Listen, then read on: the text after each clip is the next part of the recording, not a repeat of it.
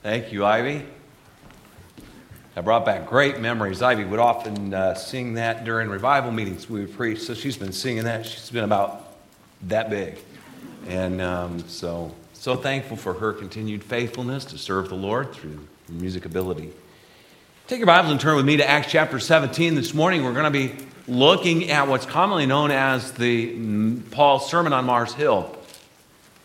But before we look into our text, I want you to kind of use your imagination with me. We're going to put this in a modern-day application setting, and then we're going to move back towards the Apostle Paul. Let's imagine that you started a Bible study, maybe in your home or at work. There's just been a number of you that have met, and you've talked about things, and then let's say that one day you're at a coffee shop, and that coffee shop is kind of a place sometimes where people sit and chat, ideas are exchanged, and you kind of get into a gospel conversation. You begin to share your testimony and share a little bit about your faith in the Lord Jesus Christ. Well, it kind of becomes a more frequent thing. You're back at that coffee shop often, and you're debating questions, you're asking questions, you're also listening to questions, you're sharing the gospel, you're having these conversations. One day, a couple of professors from Georgia Tech and Emory University, professors of religion, world science, and language arts, and other such subjects comes in. They begin to ask you questions. They're asking you questions about religion and philosophy, life, and you're sharing that with them. And one of those professors actually happens to sit on the council of the city of Atlanta, and they ask you, hey, would you come to the city council?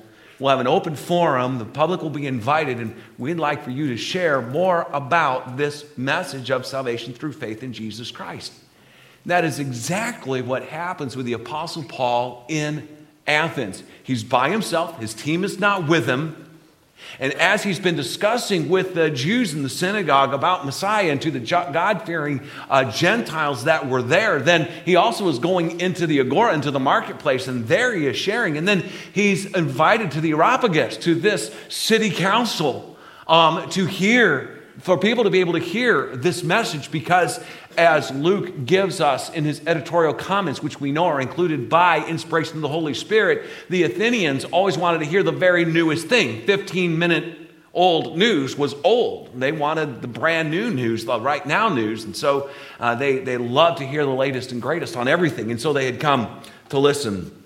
So as Luke summarizes this passage, and from the essence of this message, because as we're looking at this message, it seems long, but if we were to read through it straight, this message that Paul shares, it only takes about 2 minutes. What preacher do you know that gets up and only preaches for 2 minutes?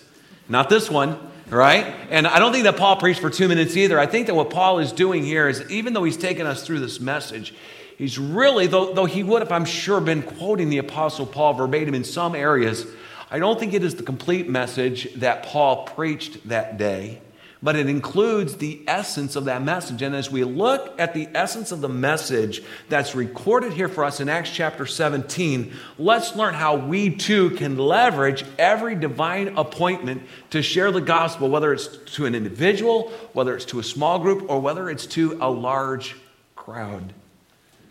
So look with me in verses 22 and 23 as Paul begins his address. He says, "Then Paul stood in the midst of Mars Hill." Now that's interesting, because how did Jewish rabbis teach? They sat down. And then their followers would form kind of a semicircle around them, and it would kind of fan out like in a seashell shape most of the time.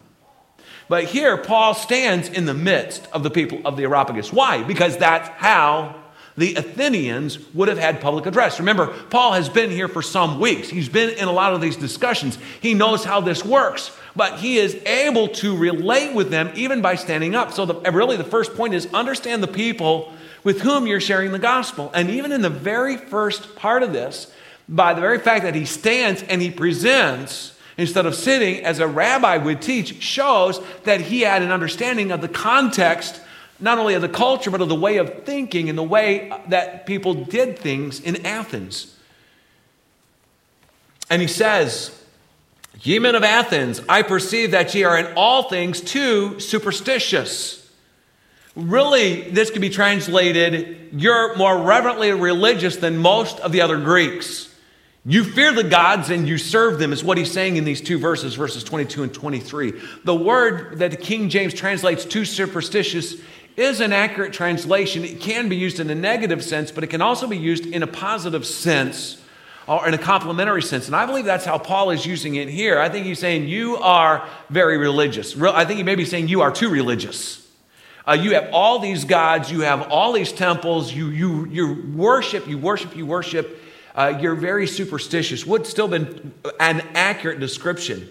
But how did Paul know that? How could he say that with confidence as he's standing up? Remember, the Areopagus was all these city leaders, and there were all these people that were in authority, and they decided matters both legal and philosophical and religious within the city proper and the area surrounding Athens. And so this is where Paul is. So how could he say with confidence that I perceive that you are in all things way, way deeply religious? Well, because of verse 23. For as I passed by, I beheld your devotions, or the object of your devotions. What would that have been? That would have been the statues. Remember we said last week there were so many statues of false gods throughout the city of Athens that one ancient poet said it's easier to find a god, speaking of a statue, than it is a man in the city of Athens. Kind of hyperbole, but emphasizing how many false gods they actually worshipped. And so he says, I noticed the temples, I noticed the statues, and I noticed the altars. As a matter of fact, look at verse 23. I found an altar with this inscription, to the unknown God. So basically what he is saying, because he says in the next verse, him whom ye worship, ignorantly worship, him I declare unto you. Don't mistake that as Paul saying, somehow by proxy you are worshiping Yahweh. You're worshiping Jehovah God, okay? That's not what he's saying. Because to the unknown God was basically this idea of, in case there's a God we missed, this is an altar to that God. There's a story that's been handed down. I'm not sure how accurate it is, but it was a legend in Athens. And one day there was a great pestilence. There were people that were dying of some strange illness. And so finally one wise man gathered a herd of sheep. And he decided with the people of Athens that we're going to let this herd of sheep run through the city of Athens. And wherever they stop, we're going to kill them and we're going to sacrifice them to the God whose temple or statue or altar is closest to that sheep. And apparently one sheep ran to this area where this altar was, and they were like, well, there's no God close by here, so it must be an unknown God. Maybe there's a God that we missed. And legend has it that once they offered that sheep to that unknown God, that the illness stopped. And again, that is just a legend. But they were so reverently worshipful. And don't you find that an interesting combination? Don't we often think of people who are philosophical as being anti-religious, like religion is for ignorant people, but we smart people are so philosophical, right? But these people in Athens were both philosophical and they were religious in a superstitious sense. But Paul has an understanding of these people. He says, as I'm walking by, I see, it's obvious that you guys you fear the God, you reverent, you worship. It's all around me. You're so careful that you have an altar to an unknown God in case there's one you haven't known yet. And I want to tell you about that God. The God that you don't know yet, I want to declare him to you. In 1 Corinthians chapter 9, in verse 22, Paul said this, I am made all things to all men, that I might by all means save some. What was he talking about? Well, when witnessing to Jews, Paul respected their context and did not cause them to stumble over the gospel by acting like a Gentile. And when he was witnessing to the Gentiles, he did not hold to the custom or practice the custom of the Jews around them to act like a Jew. The context of 1 Corinthians chapter 9 tells us this. He did not compromise the message of the gospel or his personal testimony. Remember, Paul also wrote in the book of Acts, I seek to have a testimony always void of offense, a conscience void of offense toward God and man. How could he have a conscience void of offense toward God if he was compromising truth, if he had changed at all the message of the gospel or done unethical or immoral things in order for an opportunity to witness the gospel? It is never right, as one famous preacher said, to do wrong in order to get a chance to do right. Okay, so Paul's not saying, hey, listen, I will compromise and I'll do whatever I need to do so I can fit within the context to share the message of the gospel. I'll even change the gospel message a little bit so that people will make a decision, because salvation is not about making a decision. It's about putting your faith in Jesus Christ, the living Son of God. It is a personal transaction of trust. It is not some mere formality like a business transaction. You cannot clear your conscience by compromising with sin and justifying, well, it's for the gospel. But here's what he would do. He would change his approach based on the background. If you study Paul's message, his public addresses to the Jews, he already begins with the foundation of the law because they knew the law. He does not do it with these Greeks because these Gentiles, most of them, these polytheistic heathen, if you will, did not have that scriptural context. We need to understand our audience. Now, how would Paul have really known how much of the scriptures that they knew? Well, first, by going to the synagogue. He knew that many of the Jews there would have an understanding of the scriptures, and some of the God-fearing Greeks would have had somewhat of an understanding of the Old Testament scriptures. But then as he goes into the marketplace and he's talking with people, he understands these people have no clue of this. So he has to go all the way back to declare who God is, and he's going to do that. But before I get there, I want to kind of share a little illustration with you. Citizen Impact, Paul Smith, has a Ministry Leaders Day, usually at the end of February, and we had one last week on a Tuesday. And so our pastoral team went, and we were there for that day. And part of that day is then that you go over to the Capitol, and then you request to meet with your senator or with your representative. And it happened to be that the senators were all in session and doing stuff. And so we went over, filled out the little yellow slip of paper, sent it in by a page, and then our senators would come out. I got to talk to my senator, and I shared with her how I would ask her and how our church that they were going to be voting on that day.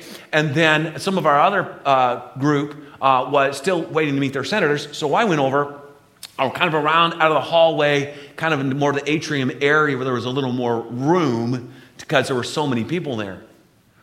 Well, there were a bunch of LGBTQ people there, and they were actually against one of the things that I was, and I believe Christians should be for, the RFRA, the Restoration of Religious Freedom Act, that protects religious freedoms. And the LGBTQ community was against that because they're saying it could be abused against their community, which, of course, I believe is a twisting of truth, of reality.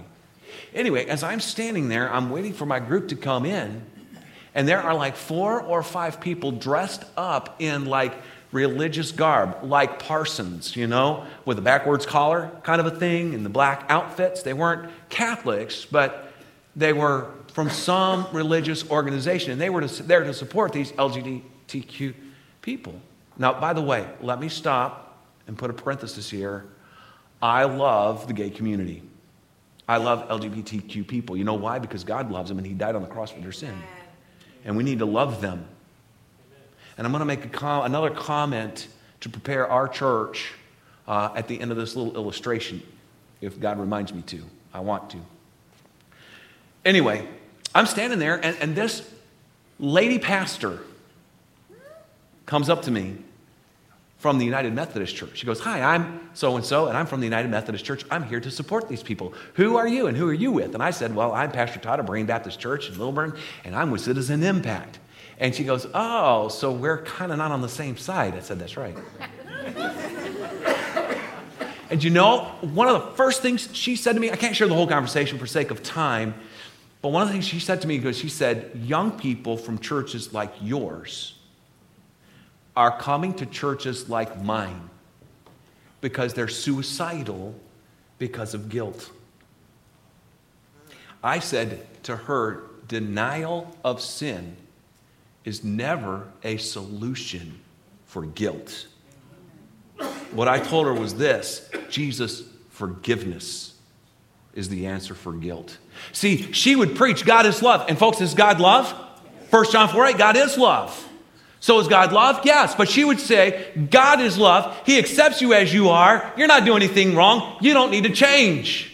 Whereas we would say, based on the scriptures, God is love and God is holy. And God loves you, and he gave his son to die on the cross to cleanse you from your sin, to give you eternal life, to free you from your guilt. There's a big difference in those two messages. Amen. Yes. You see, we preach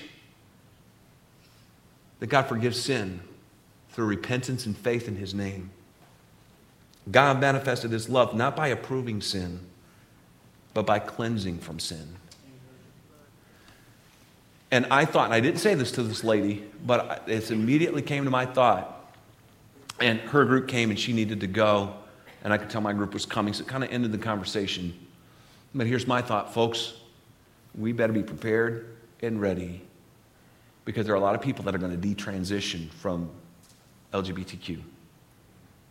There are people who are going to come here whose lives have been literally wrecked by sin. And the people that they think love them and are accepting them are their enemies, because the Bible says faithful are the wounds of a friend, but the kisses of an enemy are deceitful. And when a United Methodist pastor gives the kiss of acceptance of saying, you're okay as you are, God loves you, you just need to deal with this. You misunderstand what guilt is. And those people realize that's not the answer, and they are still searching for the truth. We can love them with the truth and say, Jesus loves you, and he'll cleanse you from your sin. He'll give you everlasting life. He will not just put your life back together. He'll make you an entirely new creation. And you will be a trophy of his grace, and you will get to spend eternity with him, and your whole life will be transformed, because God has good things in store for you through his grace. Folks, we better be ready. You better be ready for the people that you meet. Because you know what? The only difference between that person and you is you and I have been saved by the grace of God, and they have not yet been. But God can save them. And we need to pray for them, and we need to be ready. But this brings me to my second point, because she would say God is love, right? And that does not go far enough. And so we need to, second point is clarify who the God of the gospel is. And Paul takes a bunch of verses to do this. So we're going to run through this. I'll try to go quickly for sake of time, but I don't want to rush too far or run too quickly ahead of you, because I want you to be able to get this. I hope this equips you and helps you as you're sharing the gospel with folks. First of all, we need to understand the people with whom we're sharing the gospel. All right, and there are times when all we can do is share our testimony. We can hand out a gospel tract. And that's as far as we get, as far as an opportunity. But folks, we need to be seeking to build relationships with people. I mean, even Paul, he went, and the Greek tenses is that he was continually going back to the synagogues, having these Bible studies, and going to the marketplace and sharing the gospel. And matter of fact, the Bible says that when he was done here, he left. And we'll talk about that in a few minutes. But I believe he went back to the marketplace and kept on sharing the gospel. He kept encouraging those who put their faith in Christ, now discipling them. So you got to understand who you're sharing the gospel with, so that you have an understanding of how to approach them with the gospel. And sometimes that takes several weeks. I mean, just laying the foundation, things, Bible knowledge that you and I sometimes take for granted, a lot of folks around us don't have it, even in the Bible Belt.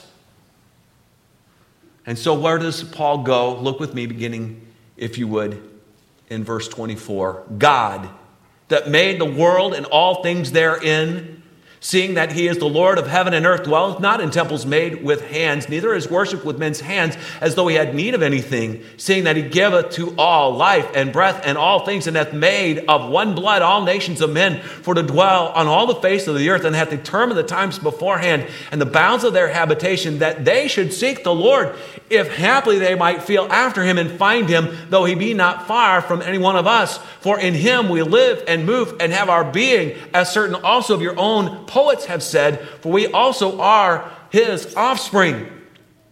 God is creator. Amen. The Bible says in Isaiah 45:5, I am the Lord, and there is none else. There is no God beside me. So understand that when we look from this context in verse 24, God is creator, and because God is creator, God rules over all creation. And because God is creator, also in verse 24, he is the ultimate authority. If he made this world, then he sets the rules. And not only is he the ruler over all creation, he is the owner of all creation. He is the ultimate authority. He's the owner of all he created. And then because he is God the creator, nothing in creation is equal to him. God transcends his creation. And so nothing is like our God. There is nothing that can from nothing create something. Only God can do that. Only God is eternal. Science is false when they make the assumption that matter is eternal. Matter is not eternal. God created matter. Light is not eternal. God created light. God only is eternal, and God is not like his creation. God transcends it. That means God transcends anything and everything created, including man. And it means that God cannot be contained within physical limitations. That's why Paul says this creator God does not dwell in temples. In 2 Chronicles chapter 6 and verse 18, as Solomon is dedicating the temple, this beautiful, glorious temple, one of the most expensive and beautiful buildings ever built in the history of mankind, Solomon is praying and he says in 2 Chronicles 6:18, "But will God in very deed dwell with men on the earth? Behold, the heaven and heaven of heavens cannot contain thee. How much less this house which I have built?" But he says it's a place where we can meet with God. And it's a place where we can worship God. But God cannot be contained within a building because God is omnipresent. God is spirit. God is infinite. God cannot be contained within physical limitations. Because God is creator, he needs nothing. Go back and review verse 25 with me. Neither is worshipped, and that word worshipped is the word served. Neither is he worshipped with men's hands as though he needed anything, seeing that he giveth to all life and breath and all things. God needs nothing. You know, when my family and we went to Bolivia, I think it was in 2015, 2016, and it's sad there because in Bolivia, they believe that there are gods in the heavens or in the sky, gods on the earth or that roam the earth, and then gods in the earth. And so when you go to the cemeteries, you will see that all over by their relatives, they actually put out food sacrifices to appease the gods to leave alone the soul of their person, whoever it is in their family that has died.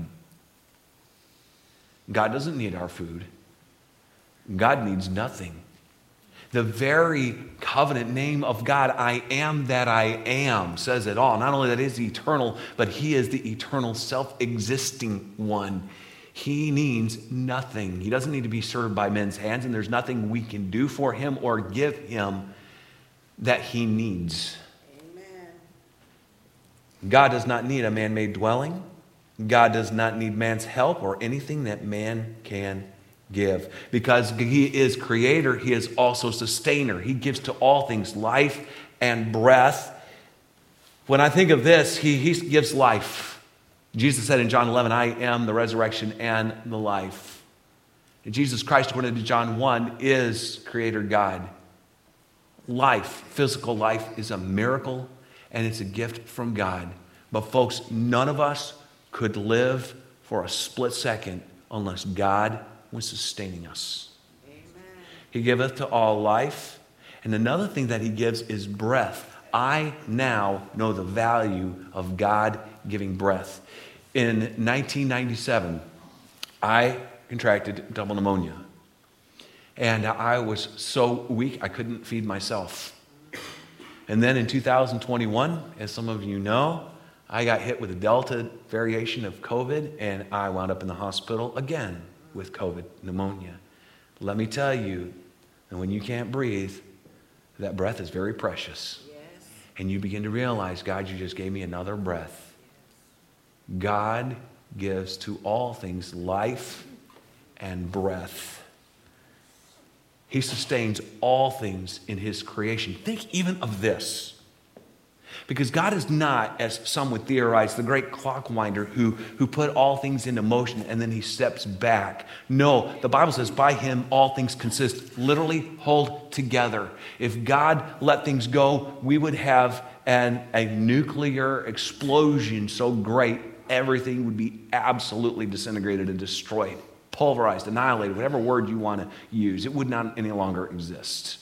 All God has to do is let go. But God holds all things together by his great power. And think about this, even within nature. Think of the symbiotic relationships, right? There's all kinds of symbiotic relationships. Do you realize that if there weren't certain bacteria and bugs and things that in the forest, when the leaves die and they fall to the ground, if nothing happens to them, they'd never decompose into the soil that would actually be nutrient for new seeds and new life and new growth? But God puts all that there. I mean, we would have piles to the sky of leaves if it weren't for what God has put within his very creation. Just the cycles of life. Just think of the cycles of rain and of God watering the earth and then of evaporation. All that is part of the cycles that God has orchestrated. Not only has he set that in motion, not only has he created that, he sustains it. He manages it. He oversees it constantly. What a great God that we serve. Because God is creator, he created people. Now look with me in verse 26 to 29. As Paul begins to bring this home, not only is God the creator and the sustainer, he's the creator and sustainer of people. He hath made of one blood, verse 26, all nations of men for to dwell on the face of the earth. How did God do that, by the way? He formed man of the dust of the ground and breathed into man's nostrils the breath of life, and man, Adam, became a living soul. And God caused Adam to be put to sleep, for God said, it is not good that man should be alone. I will make him an help meet for him. And underneath the anesthesia of God putting Adam to sleep, he did surgery and removed a rib from Adam's side and formed Eve. And God brought her to the man, and he said, be fruitful and multiply. Of course, we know that as time and generations went on, the sin on earth became so exceedingly great that God repented that he had made man, and he destroyed the earth with a universal flood. The only human beings to survive that universal flood were Noah, his wife, his 3 sons, and their wives.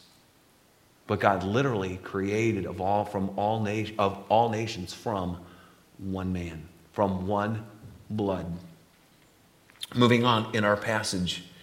And hath determined the times before appointed and the bounds of their habitation. God also created controls the existence of civilizations. For instance, think of this. You remember Daniel in the book of Daniel has these visions. Remember one of the things, actually Nebuchadnezzar has a dream of the image, right? The head's made of gold and the shoulders and the chest are made of silver, right? And the middle part is made of bronze, and then the legs and the feet are made of iron mixed with clay, right? And the king has no clue who that is. And Daniel goes into detail, and he says, well, the head of gold is you. It is this empire of Babylon. And then what was the next one? The Persians, right? Okay? The Medo-Persian Empire. Then after that, it was the Grecian Empire. And even there, the prophecy goes into such details that Greece is divided into 4 kingdoms that fight each other. Remember when Alexander the Great died? His 4 generals, they fought. God told Daniel that hundreds of years before that ever happened. And then, of course, the Roman Empire. That is the empire with the feet partly of clay and partly of iron. And God, through Daniel, God prophesied that hundreds of years. Why? Because God has established the epics, the civilizations, the empires. All of that comes underneath God's authority. Matter of fact, Paul writes to the Romans and he says, let every soul be subject unto the higher powers, Romans 13. The powers that be are ordained of God. The Bible tells us that God pulls down kings and he sets up kings. All of this is underneath Creator God's power. He created all people from one man. He controls the existence of civilizations. And then look at this. Then Paul comes down to something even more personal. God created man to seek him. Look, if you would, in verse 27. that they should seek the Lord, if haply they might feel after him and find him, though he be not far from every one of us. What's he talking about there? I want to spend a little time on this morning, just a little bit. He's talking about natural revelation. He's talking about, the Bible says, Psalm 19, the heavens declare the glory of God, and the firmament showeth his handiwork. In Romans, what does Paul write to the Romans? He says that the creation of all things is clear. God is evident through all of creation, right? So that man is without excuse. The things of creation speak to the evidence of God. Even in Hebrews 11, we understand that the worlds were framed by the word of God. And so the physical world around us evidences the existence of God. In natural revelation, man can in a limited way understand that God is. That there's one true God who created and who sustains all things. I do not believe it's sufficient in itself for salvation, but I believe that it prepares for special or specific revelation. That is, the gospel being shared. The word for feel, to feel after, is to touch. It's a palpable assurance of God's presence that is everywhere in the world that he has made. So when people, that idea of if happily they might feel after him, the idea is that you can literally reach out, and when you touch creation, you are touching the evidence of the existence of God. And there is an assurance in the fact that God exists through the things which he has created. Happily kind of misconstrues the Greek to our modern ears. The sense in the Greek actually is one of expectancy. And God expects man to respond to natural revelation. God is not hiding. He has revealed himself. He has declared himself in nature, and he's revealed himself in the person of Jesus Christ. One commentator writes, the difficulty of finding God outside the pale of revealed religion lies not in his distance from us, but in our distance from him through the blinding effect of sin. See, that's the idea. The Bible says in 2 Corinthians 4:4, in whom the God, little g, speaking of Satan, in whom the God of this world has blinded the minds of them that believe not, lest the light of the gospel, which is the glorious image of Christ, should shine unto them. So man is walking around. The evidence of God is around him. The evidence, the natural revelation says there is one true God. But Satan's put the spiritual blinders on, and even though he's not far from every one of us, our sin nature has blinded us to the reality of this personal God. And yet the glorious gospel is the light that shines. And that's why Jesus said to those of us who are his followers, you're the light of the world. Now remember, Jesus said he's the light of the world. So really, what are we? Technically, we are reflectors of the light. Think of it this way. Jesus is the Son of righteousness. Amen. The Bible entitles him that. So we are like the moon. Jesus is the sun. Our lives are to reflect Christ. For whom he did foreknow, them he did predestinate to be conformed to the image of his Son. So as we, in our character, in our demeanor, in our responses, in showing the love of Christ, in living out the holiness and the truth of Christ in our lives, the way that we daily conduct our lives, we are the reflector of the character and the love and the truth of Christ into the dark night of this spiritually dark world. And we are to shine the brightness of the truth so that men can come to Christ. Now, only the Holy Spirit can convince of sin, of righteousness, and of judgment.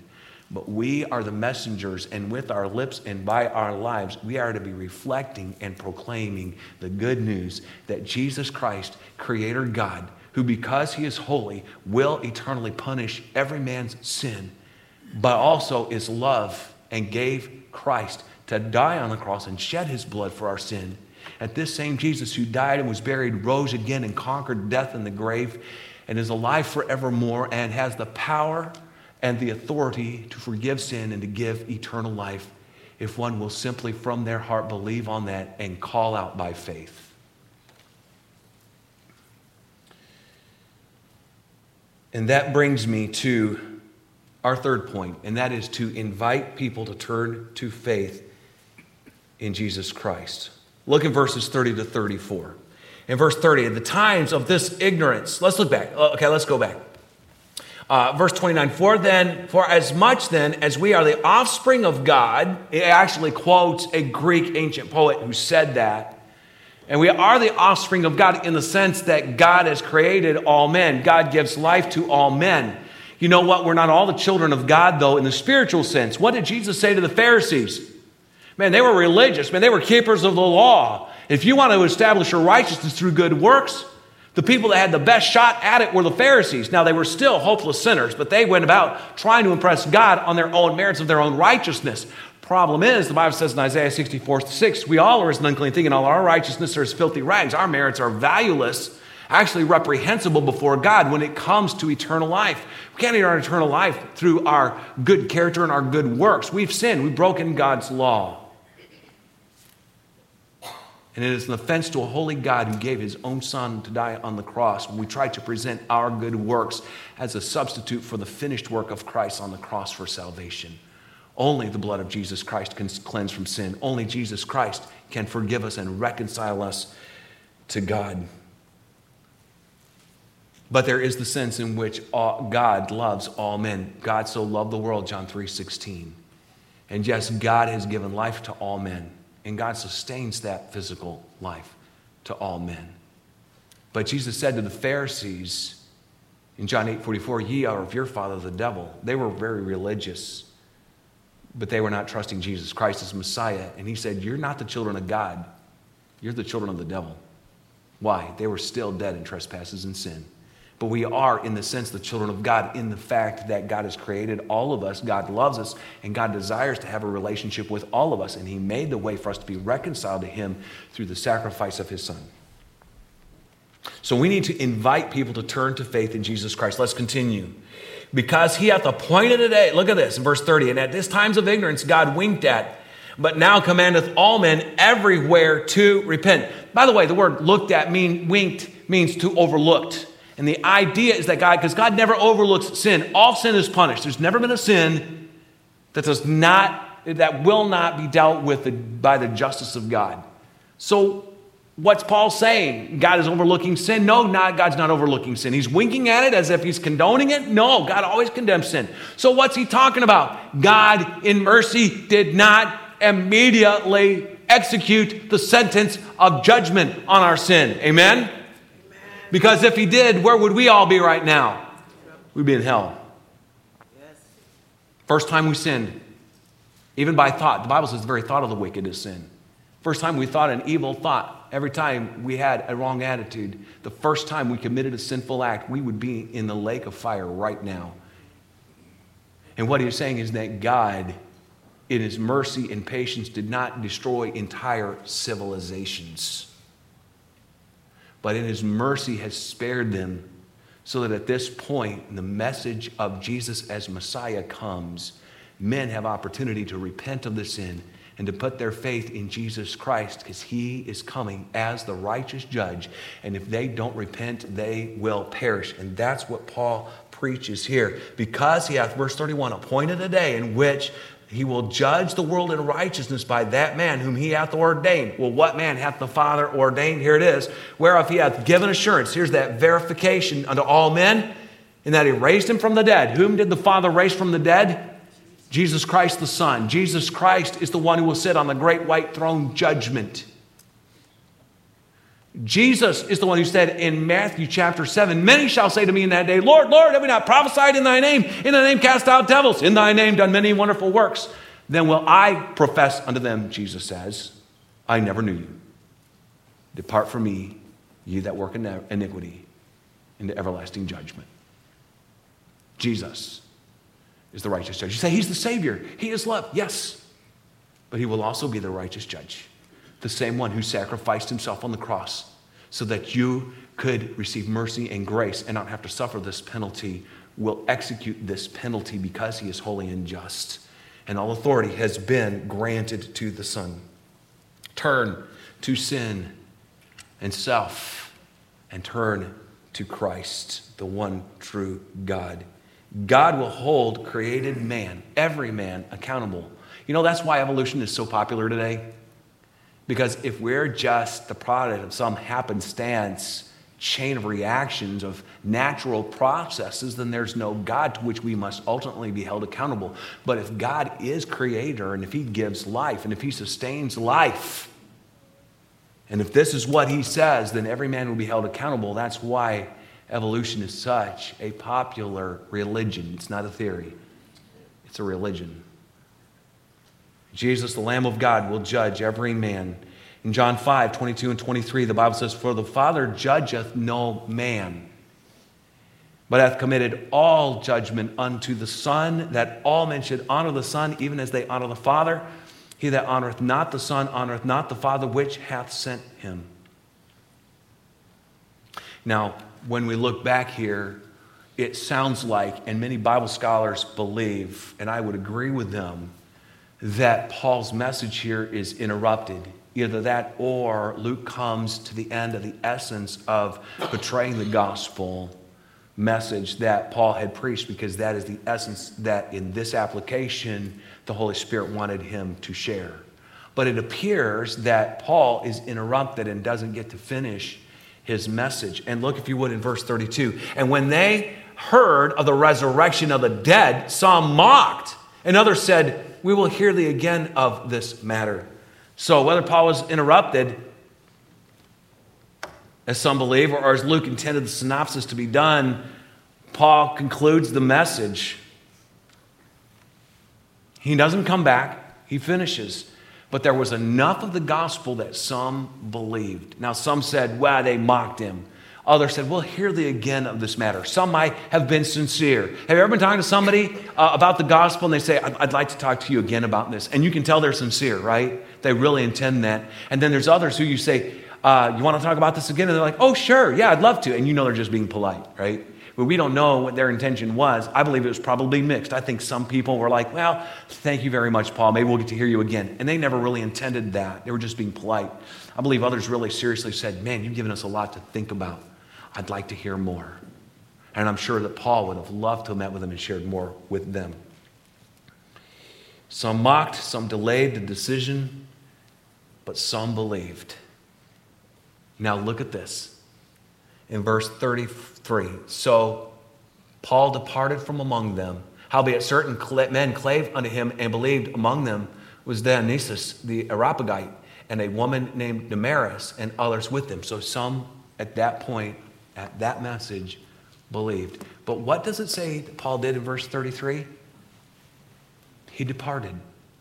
When there was a response, even if he was interrupted, he did not demand that he get to finish what he was saying. He just trusted that what he had shared, and the Holy Spirit allowed him to share, that God could take that in, work conviction, and people would be saved, and some were. And I believe Paul also intended to stay at Athens to be able to follow up, especially since some said, we'll hear thee again of this matter. And Paul's prayer, I think, immediately was, oh Lord, may your Holy Spirit continue to work in the heart. Please don't let Satan snatch this seed. Please, Lord, prepare their heart that may it be good ground and may it find root. And Lord, help me to have opportunities to water the seed of the gospel. And Lord, I would rejoice to reap in the harvest. But God, thank you for this opportunity. And sometimes, folks, and I say this just to encourage you as we get ready to close, sometimes we just feel like, man, I would have loved to share so much more of the gospel. Especially if maybe you're on a flight somewhere and you get to talk a little bit and then something's interrupted and you don't get to finish and you think, man, I really wish I could have shared more with that person. You know, you can take comfort in the fact we have biblical evidence here that God uses what we say even if we feel it's incomplete. And His Holy Spirit, if you would, can fill in the blanks and can do that work. He's the only one that can do the work anyway. We're just the messenger. But God can use us. God can use that message. God can use others later. So let's be faithful with the gospel message. So, sum it up. If you were in Paul's place, what would you do? Well, stop, understand your audience. And by the way, how could Paul understand his audience? How could he understand who he was speaking to so he could relate with them and know how to approach them? He spent time with them and he observed them. We need to be people observers. We need to be alert. We need to get to know people so that we have opportunities in building those relationships. And when we do get to share the gospel, we know where to start and we know how to approach it as God the Spirit would direct us. But even Paul, filled with the Spirit, looked around and he saw these things and took what he saw, even quoted one of their own poets. He understood Greek literature and culture and used those little things as part of his gospel presentation. And the Spirit used it. So, understand the people with whom you're sharing the gospel. Clarify who the God of the gospel is. And then invite people to respond to Christ. Invite them to turn from sin and turn to Christ in faith. The results are not our responsibility, but sharing the gospel is. And friend, if you put your faith in Jesus Christ, what Paul said here, I say to you, God has been patient. God's even allowed you, whether you are here in our midst physically or you're watching by way of live stream, God has left you alive. He's preserved your life to this point and let you heard this message for a reason. And I believe it's because God loves you and he wants to save you. And let me lovingly warn you that the Jesus Christ who loves you and died on the cross and shed his blood and suffered unspeakable agony for you, conquered death and rose again and will forgive you of your sin and save your soul for all of eternity, is the same risen Jesus Christ who will sit on a judgment throne one day and condemn those who've rejected him to eternal death. I plead with you, trust him today. You say, I'll do like those people that the Bible said, I'll hear thee again of this matter. I understand that. I hope that you would, but I would rather you trust Christ today. For the Bible says, boast not thyself of tomorrow, for thou knowest not what a day may bring forth. Paul said in 2 Corinthians 6, behold, now is the accepted time. Behold, now is the day of salvation. You don't even know if you're going to live out today.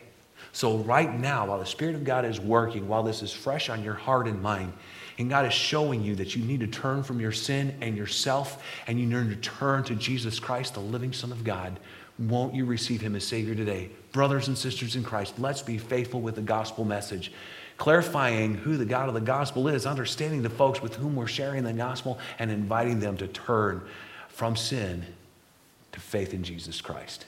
Shall we bow our heads for prayer? We will give an invitation this morning. Will our associate pastors get ready at the back? Our musician will come and play a hymn of invitation. We'll stand in a moment. Our heads will be bowed. The musicians will play. You may not be familiar with an invitation in the church, so let me explain it really briefly. We'll stand in a moment, heads bowed, as I just mentioned, and when our pianist begins to play, that's an indication that you have an opportunity to take advantage of this invitation. And here's what I mean by that. We have our two associate pastors in the back. You can go to either one of them and say, I would like somebody to help me know for sure that Jesus has forgiven me of my sin.